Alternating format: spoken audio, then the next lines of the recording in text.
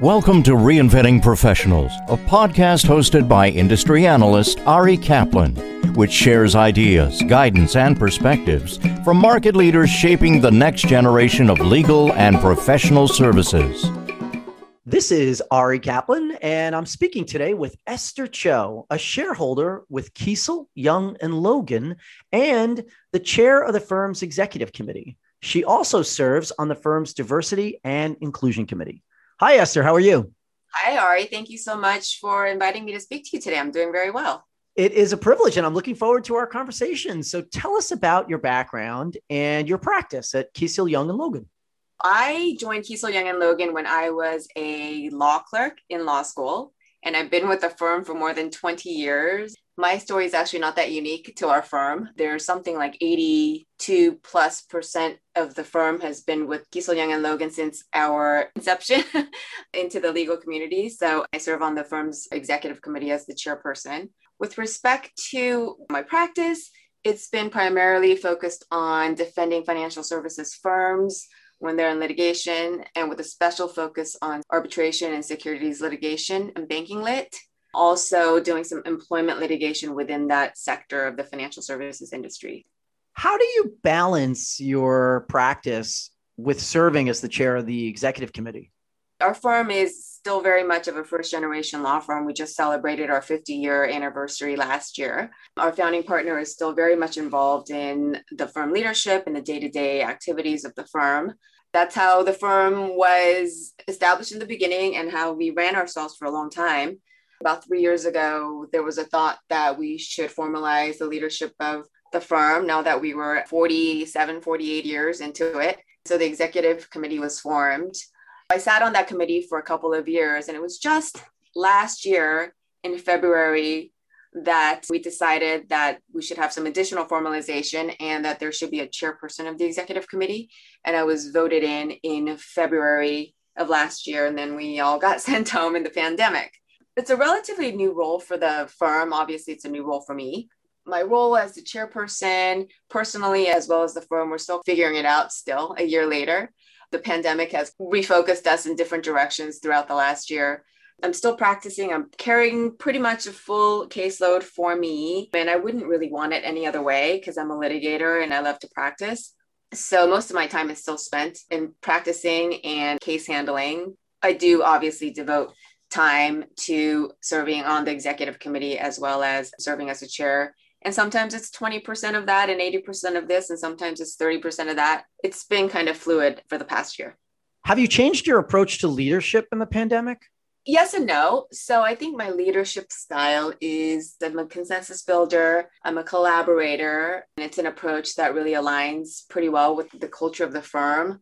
Like I said, most of us have been together our entire career. We have a very unique firm culture. The partners go on partners retreats and we bring our families together. And sometimes they're in Hawaii and sometimes we go skiing in Utah. We also have retreats with our associates where they bring their significant others and families along. We also go to awesome places with our staff people. So with respect to the firm culture, it's a vibrant part of our firm culture to spend a lot of time together and to really get to know one another. I've always been a consensus builder, a collaborator, and eliciting feedback from all levels of the firm has always been important to me. Listening and understanding the concerns of the folks from all the way top down, different ideas and opinions of all of the folks at the firm. That's very critical to me, and that's really how the firm operates. The partnership has always been consensus and making sure that everybody's viewpoints are heard. So in the pandemic, it's been a little bit heightened and more of that. And it's also been more intentional in terms of I can't pop into people's offices and chat with them. It's got to be more intentional because we're not all physically in the same place. So it's been a lot of phone calls. It's been a lot of Zooms. It's been with one-on-one. It's been with smaller groups of folks. We've all had to figure out how to do this from a virtual world. And with respect to leading, I've had to pivot too, but it's been good. It's been actually very intentional, whereas before it felt a little bit more organic. You mentioned all of these different activities with different constituencies within the firm. How have you been able to maintain and strengthen that culture in a virtual environment? We're not gathering in person. So that's been hard, especially for a firm like ours. But we've been able to try to mimic some of those gatherings virtually.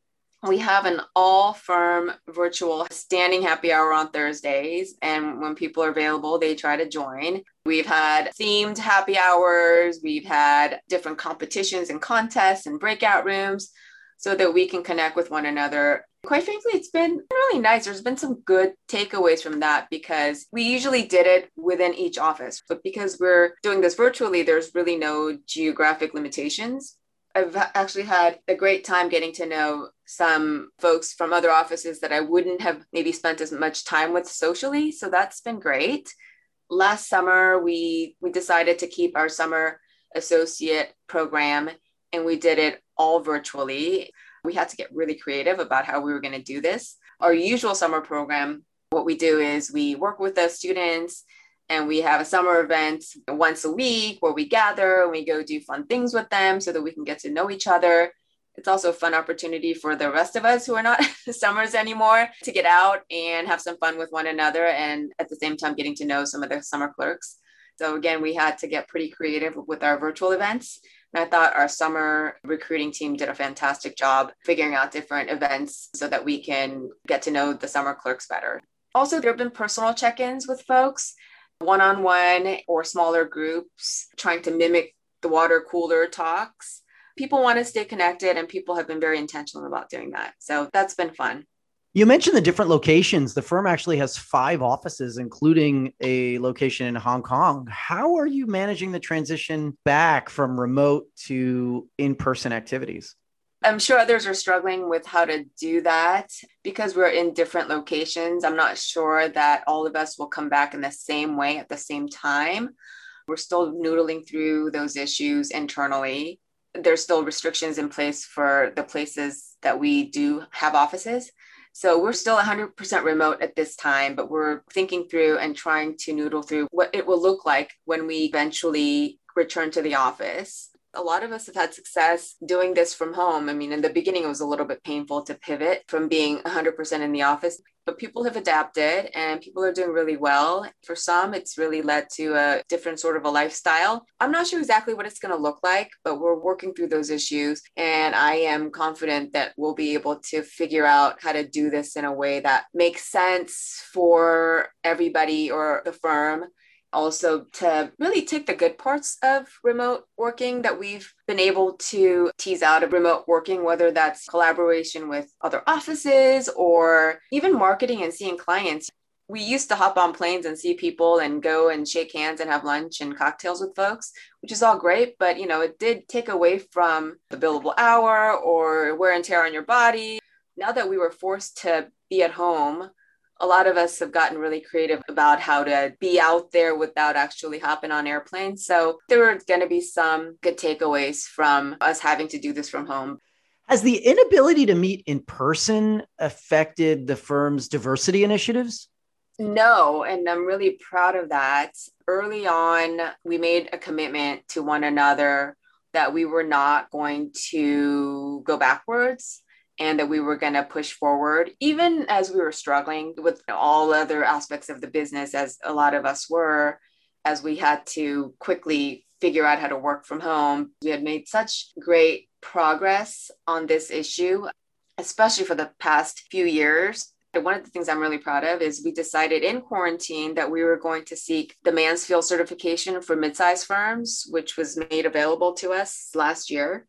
We had a great summer class with all diverse candidates. Our recruiting efforts have been really stepped up in that space as well. So there's been a lot of stuff in the last year with respect to social unrest and race issues. And I think it's really gotten everybody thinking more about these issues and trying to figure out what we can do, what part we can play in such an important issue for the legal community and just society at large. We've actually done more in the last year than we've ever done.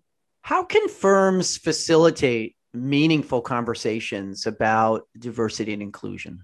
I was mentioning some of our happy hours, at least on a few of those gatherings, we decided to talk about what was going on out there after George Floyd. And I think as a firm, we were able to have meaningful conversations about that. We've been in conversation about the AAPI hate issues because of what happened in Atlanta. There's been robust discussions in the larger group and smaller groups, and people really taking charge of those conversations from the senior leadership as well as amongst our staff. We're encouraging that sort of conversation. It's also something that our D&I committee that I serve on has been also focused very heavily on. We're working on a series where we're going to give people an opportunity to tell their stories. And I'm a big believer in the story format. I think it helps people to relate to some of the struggles. I've heard personally, just serving on this role for the past year and talking to people like you, Ari, in podcasts or giving presentations or even within the firm, I've had so many people reach out and say representation matters. And I'm so encouraged that your firm puts you in a place of leadership. How can law firms reset and return even stronger? Those skills that we learned because we had to learn doing virtual depositions and virtual hearings, that's going to be valuable in terms of potential savings to our clients when we offer those sorts of services after the pandemic. Even some of our clients have told us that they're really thinking about doing remote mediations on a regular basis, even after everybody returns back and people can hop on planes. Touching base with our clients, being able to do it virtually and being creative in doing that is going to be helpful on a go-forward basis instead of being limited to your calendar of when you can fly to New York to see a client. There is going to be many more opportunities to connect with folks because we figured out how to do this virtually. I really think one of the most valuable things that came out of this is our cross-office collaboration that we've had between the offices.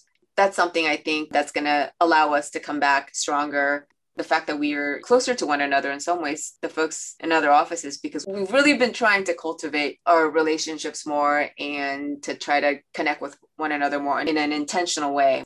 This is Ari Kaplan speaking with Esther Cho, a shareholder and the chair of the executive committee at Kiesel, Young & Logan.